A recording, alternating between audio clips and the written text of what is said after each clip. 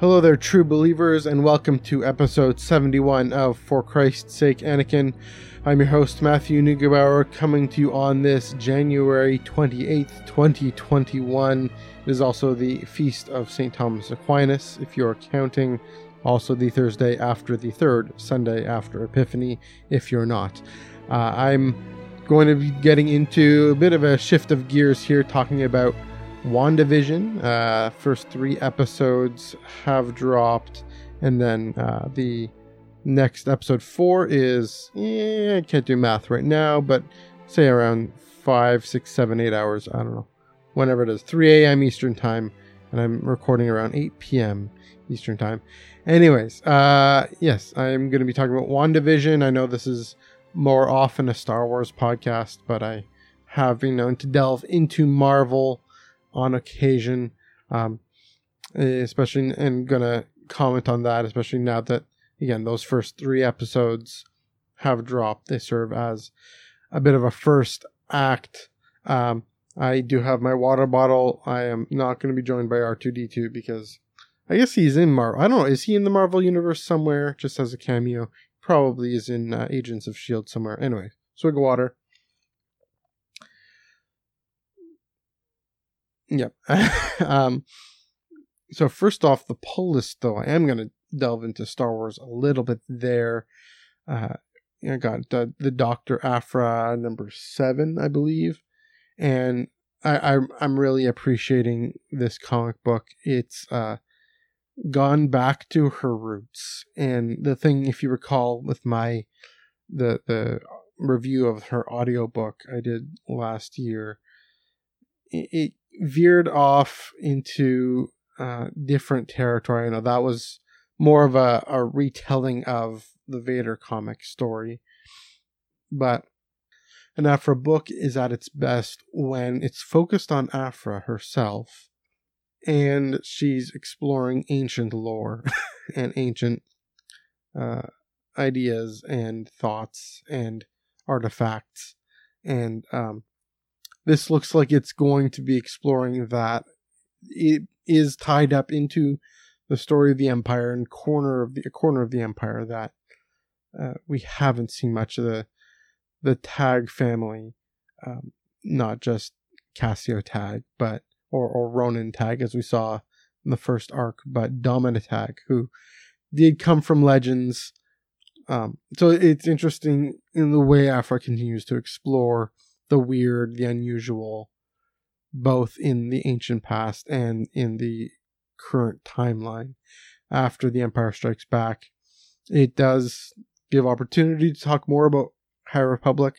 There is a bit of a cameo of High Republic in that first arc, but I'll be excited to see where this goes. Yeah, Aphra as a character has always been more intriguing anyways. There's a reason why she's a fan favorite, but when she's trying to relate the past to the present, both her own story and the ancient past, it is interesting just thinking back to relating this to the Aphra audio play. Sana Staros has come back, and that was my favorite part of the audio play, was all the stuff with Sana, especially her in their past as students.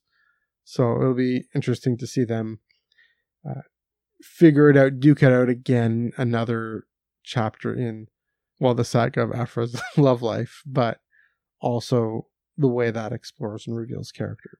So off to another great start. It's into the second arc of that book, and again, back to the roots of what makes the Aphra comic and Aphra stories great.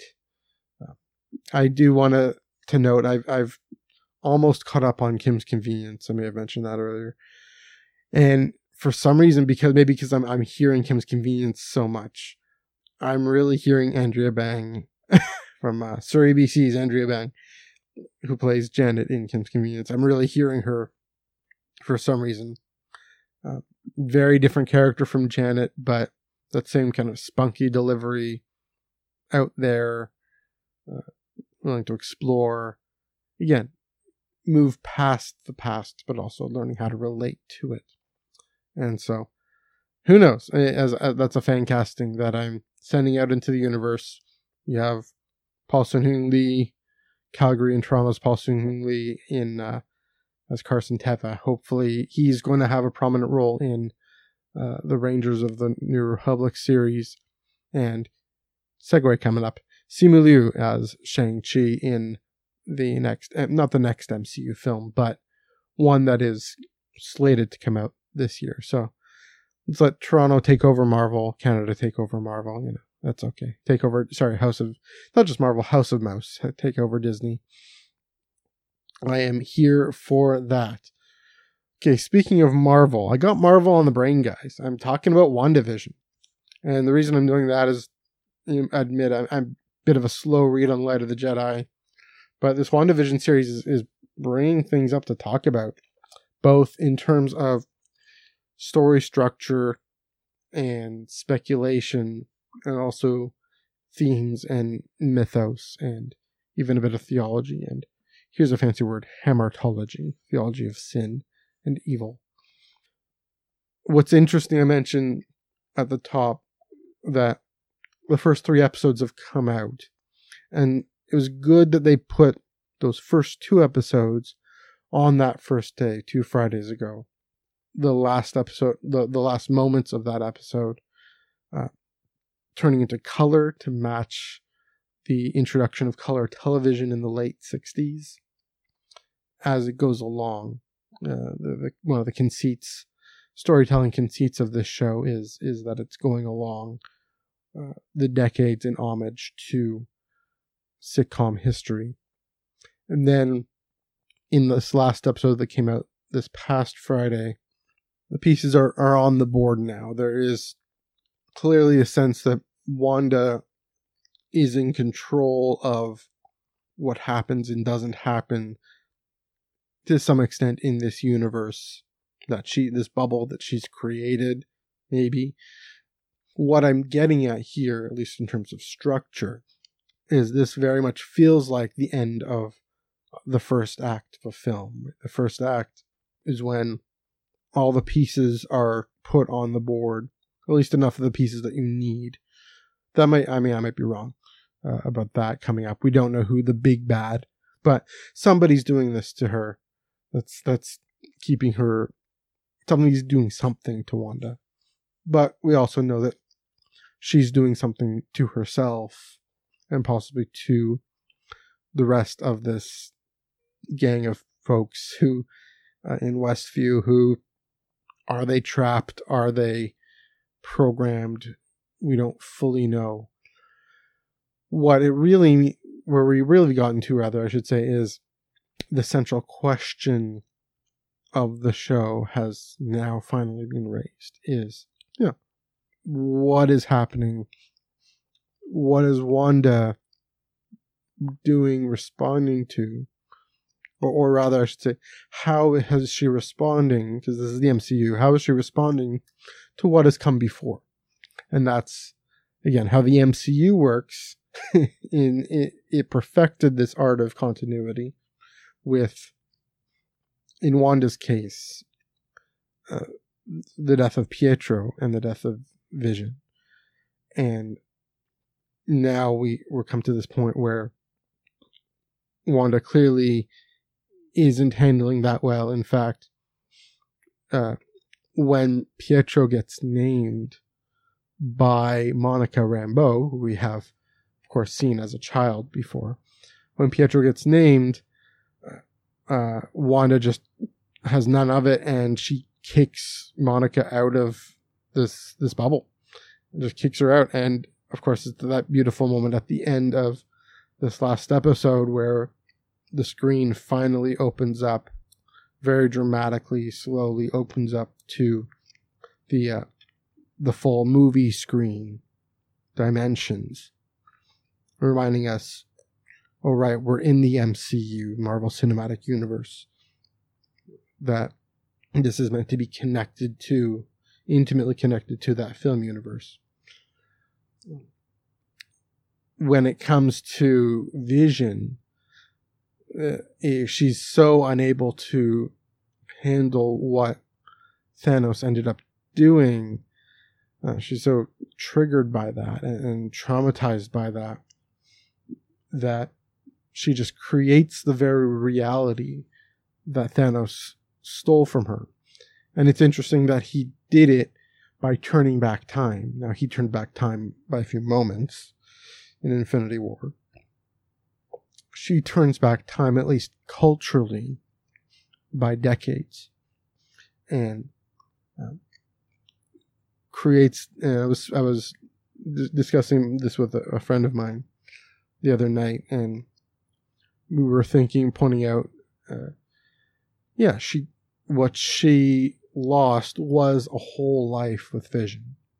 She dreamed of this. We see in Infinity War, they're starting to really come to a point of committing to it. It works. What works? Possibility of the two of them long term. Possibly she envisioned a home when everything with the Captain America, Tony Civil War, that settled down. The Sokovia Accord stuff settles down. Envisions a family, possibly kids, we don't know. That gets taken from her, ripped from her, as Thanos rips the Mind Stone out of Vision's head and kills him, destroys him. And as she says later, you stole everything from me. So it's clear to me Wanda is in a kind of denial. And not just a denial.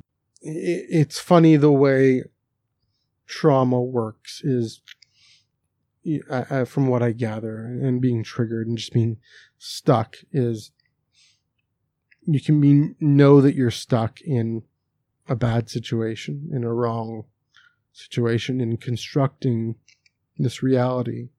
But the feeling that you need it so much, people cling to it so closely that they even reject help and reject people who are coming to them with the truth.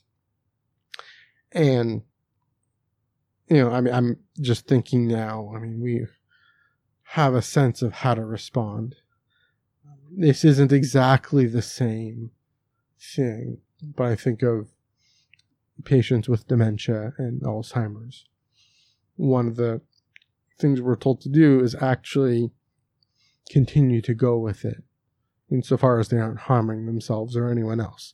Now, dementia and Alzheimer's, there's no getting out of that. There's no real need to in the same way. In a way that actually is their reality. That is just the brain pathways, what they're doing, and the loss of brain, or the blockage rather, of brain pathways.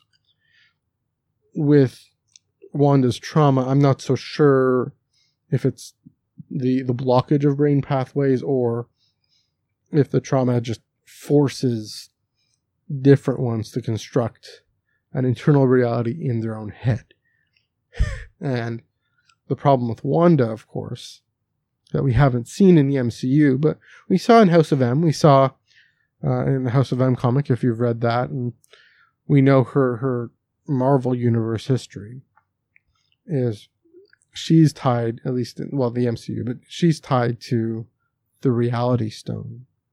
We know that from the MCU. We know, but again, going back to the Marvel Universe comic history, she is a mutant who can create reality, actual reality.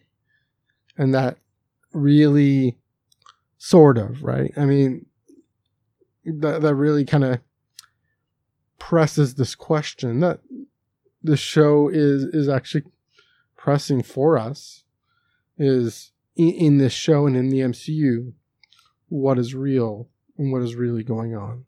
And so it's come to this end of this first act where that question is, we're still sitting with it, but the content of it, as in who's doing this to Wanda, and so how much, to what extent is she doing this for herself, to herself?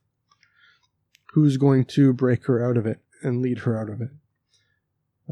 I'm guessing not break her out of it is the wrong approach, come to think of it, because Monica, the thing my friend and I were suspecting is, actually my friend pointed this out, or posited this, that Geraldine, quote unquote, is just Monica trying to fit into the zeitgeist of whatever's going on, and tries to pick her moment to confront Wanda with the truth, and fails miserably because someone in that stage of grief, at that depth of loss, can't fully accept that truth. I'm wondering if this construct of vision that she's made is going to be the one to lead her out, because she's recreated Vision pretty much as he is. The way he looks, the way he moves, the way he calculates as Jarvis, Ultron, Tony, Hulk, Mind Stone, Banner, not Hulk, you know what I mean. The Mind Stone, this commitment to goodness and truth, and is able to express that emotionally and with compassion. We've seen, was it one occasion, or maybe two occasions really, where this Vision construct, played by Paul Bettany, and we're meant to even relate to him as the Vision. We've seen two instances in this last episode where he started to figure this out. And the first instance was when he's calculating the gestation period and thinking about how nobody has really, what has it been? It might have been the episode before. Around that time. Anyway, how nobody has noticed that they have these weird powers, and what if he can just be out and about as Vision, not have to change his face and not have to worry about it. I mean, he grabs the doctor and just zooms over, and the doctor thinks it just ran. He starts to figure it out, and then Wanda reverses that time. Again, similar sort of to what Thanos did. Not with the Time Stone, but with the Reality Stone. Because this is all a fictional construct, sort of. The second time we see this, though, is at the hedge with Agnes and Herb, and he's unattended. Wanda isn't there, unattended. I kind of, using that in a joking way, but he isn't under the sway of the person creating this reality at that moment. He might be able to be, when his independent moments, figure this out, and I speculate he's actually going to set things in motion to bring about Wanda's ability to face the reality. I speculate that, and it's an interesting way of describing or depicting Wanda's own conscience and Wanda's own awareness of the truth. And it's not that Vision, the real Vision, somehow gave it to her and she didn't have it before. She's the one who names it to the real Vision. It works, and when he's unable to name it. She's able to recognize even Civil War, at least her perspective on the Sokovia Accords and how Clint and Steve need her to go out and fight for them. She's able to do that independently. So I'm not saying she relied on Vision for that, but I think part of the thing that drew her to him was this recognition of his ability to embrace the truth and the strength of a mind that can embrace the truth and encounter the truth as it is. And so that in a way that's herself in that moment, seeking her salvation.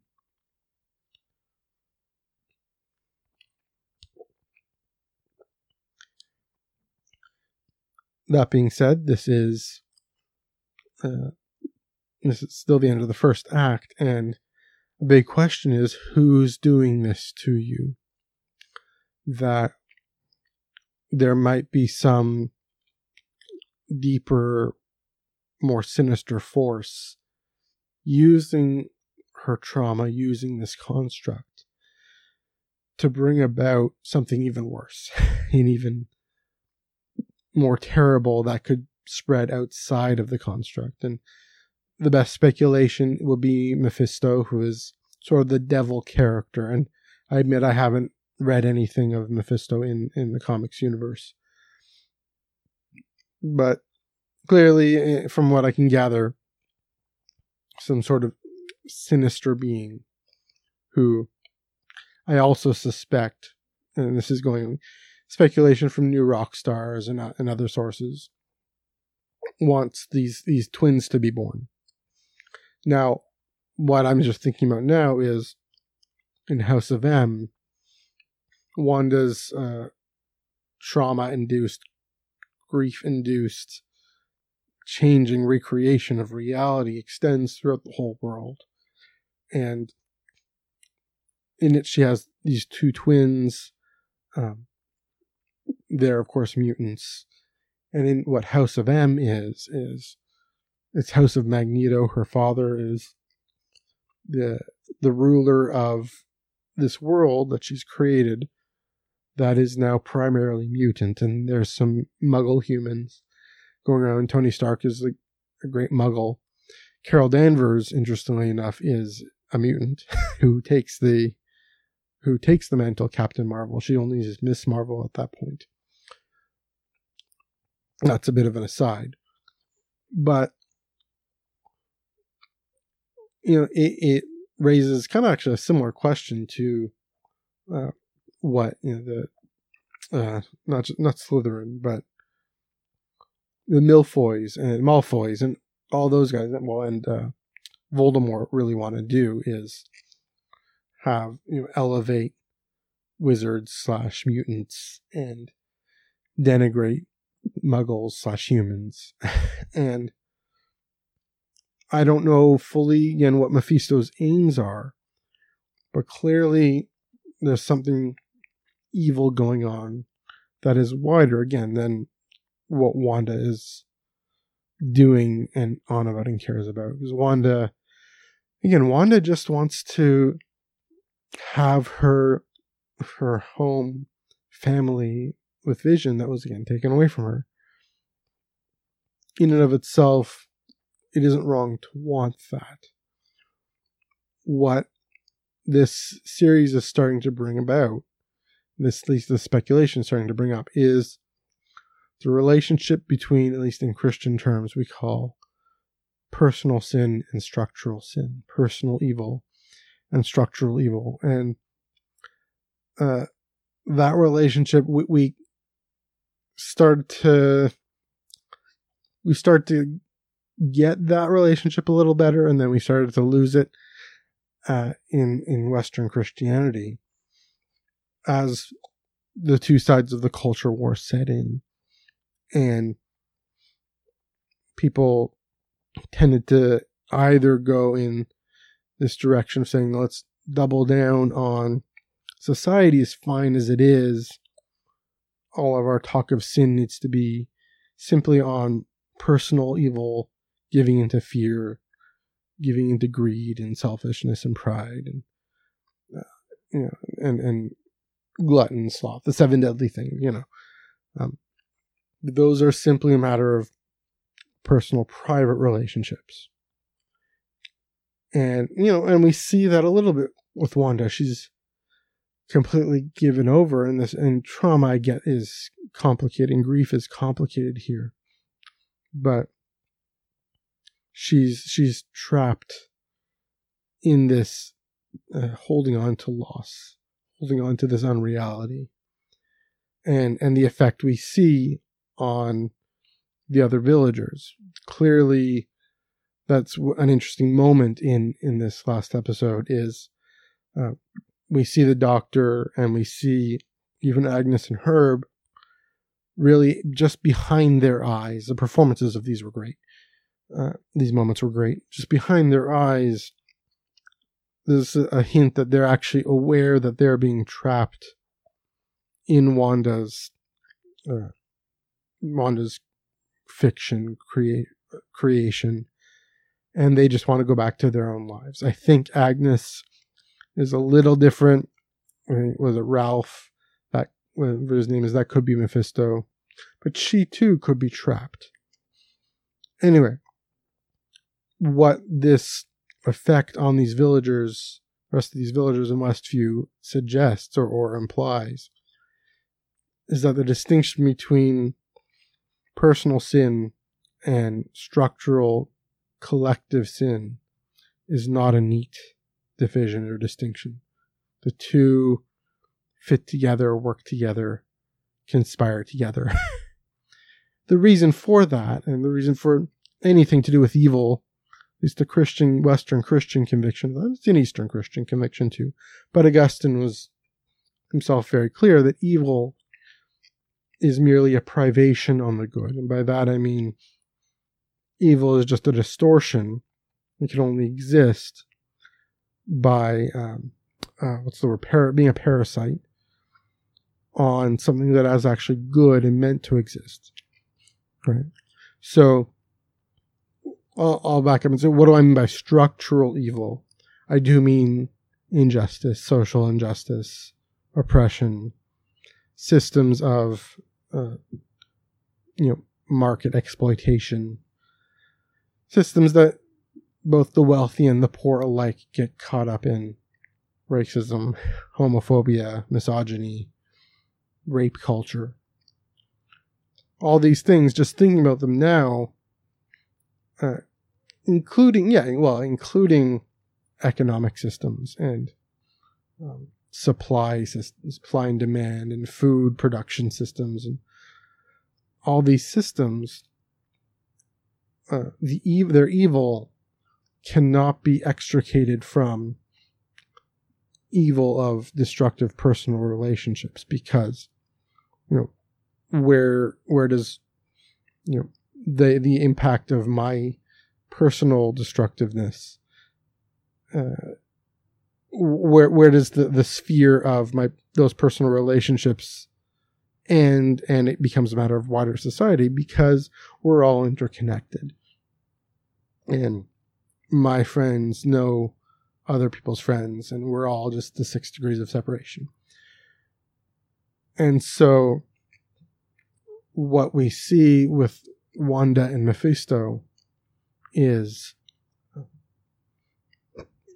the cooperation between, the devil and our fear. And we shy away from devil language because it's been abused. It's been used in, I should say, rather demonic ways. And by that I mean it's being used to reinforce these systems and structures that oppress and keep people stuck in practices and actions and relationships that are harmful. Why does that inextricable connection between personal and structural evil exist? Again, it's a privation on the good. It exists because because there's an inextricable connection between personal, healthy relationships and a healthy society.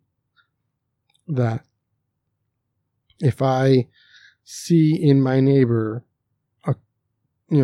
across the street, in my social groups, my fandom groups, my friends, I see their humanity, and I see the humanity of farmers in India struggling for justice, and all the the families of the 400,000 Americans who died of COVID this year, and all the Canadians who died of COVID, you know. If I see their dignity, I'm going to want to work equally for relationships of compassion and hope and wholeness, and a society that promotes health and wholeness. And you know, what the drumbeat I'm been bringing up, right? Am I going to divide personally and socially, or am I going to unite personally and socially? Now, they might look different in different contexts, in different ways, right? You know, me sitting and listening to someone, listening to a friend, and me, you know, voting and reading an article and, I don't know, posting something on Twitter or whatever. Those things can look different, but there is the similar end of pursuing our common humanity. And a part of that means learning to engage the truth in front of us, of our social relationships, the truth of our society, the truth of our complicity in evil, in rape culture. I mean, that's a very clear one. You know, the way I treat my female friends and the way I go about and understand the power dynamics in society between men and women. I mean, the two are intimately connected, right? If I am, you know, and I you know, maybe 6-7 years ago, I admit I used to be this guy where I'd say, oh yeah, men and women are equal. You know, you want to call me a feminist? Great, woohoo. I'm woke, but then not respecting the boundaries and wishes of my female friends, right? That's called hypocrisy. I've got to do both. And therefore, I'm contributing to the well-being of my sibling, my human sibling, and contributing to a society in which all women are safe and supported and strengthened. So that's what this is brought up. Again, it's by way of privation, right? By way of teasing with WandaVision, teasing the possibility that this may not be the case. I mean, not so much with rape culture, but, well, you know, a little bit. I mean, in terms of, it's interesting the way the doctor has to say, oh, you know, giving into the tropes of 70s era television and assumptions that men had about female intelligence at the time. Yeah, another thing my friend pointed out, that using the fruit metaphor to understand how big a baby is, that was for the dudes those of us who will never carry a baby in our bodies. And not just dudes. I should be careful there. Again, another example, right? You know, respecting my trans friend and creating society and a culture and contributing to one in which people can see the truth of who they are and their gender. Again, I hope that corrective was helpful. But anyways, WandaVision is bringing these things up, I think, quite intentionally, as Marvel always has. I do appreciate, interestingly, that there isn't really much action in the show, which is, at least right now, which is a refreshing change. I don't mind the action sequences and the big battle in Endgame is apocalyptic, quite literally apocalyptic in scope. But it's also nice. I mean, I'm also watching Agents of S.H.I.E.L.D. Speaking of MCU shows, and that may or may not count. And there's a lot of action in that, and it's fun. But WandaVision is very smart and very subtle in what it's really saying and what it's really doing in the MCU. So I very much appreciate that. So with that, I think I'm going to call it an episode of For Christ's Sake, Anakin. Yes, we will still have the Star Wars intro, outro, as you heard and as you will hear. If you like this episode, feel free to give me a like, give me a follow, give me a subscribe. You can follow me on Twitter at NEUG485 and on Instagram at MNEUG1138. Thanks for watching. Yes, may the Force be with you always.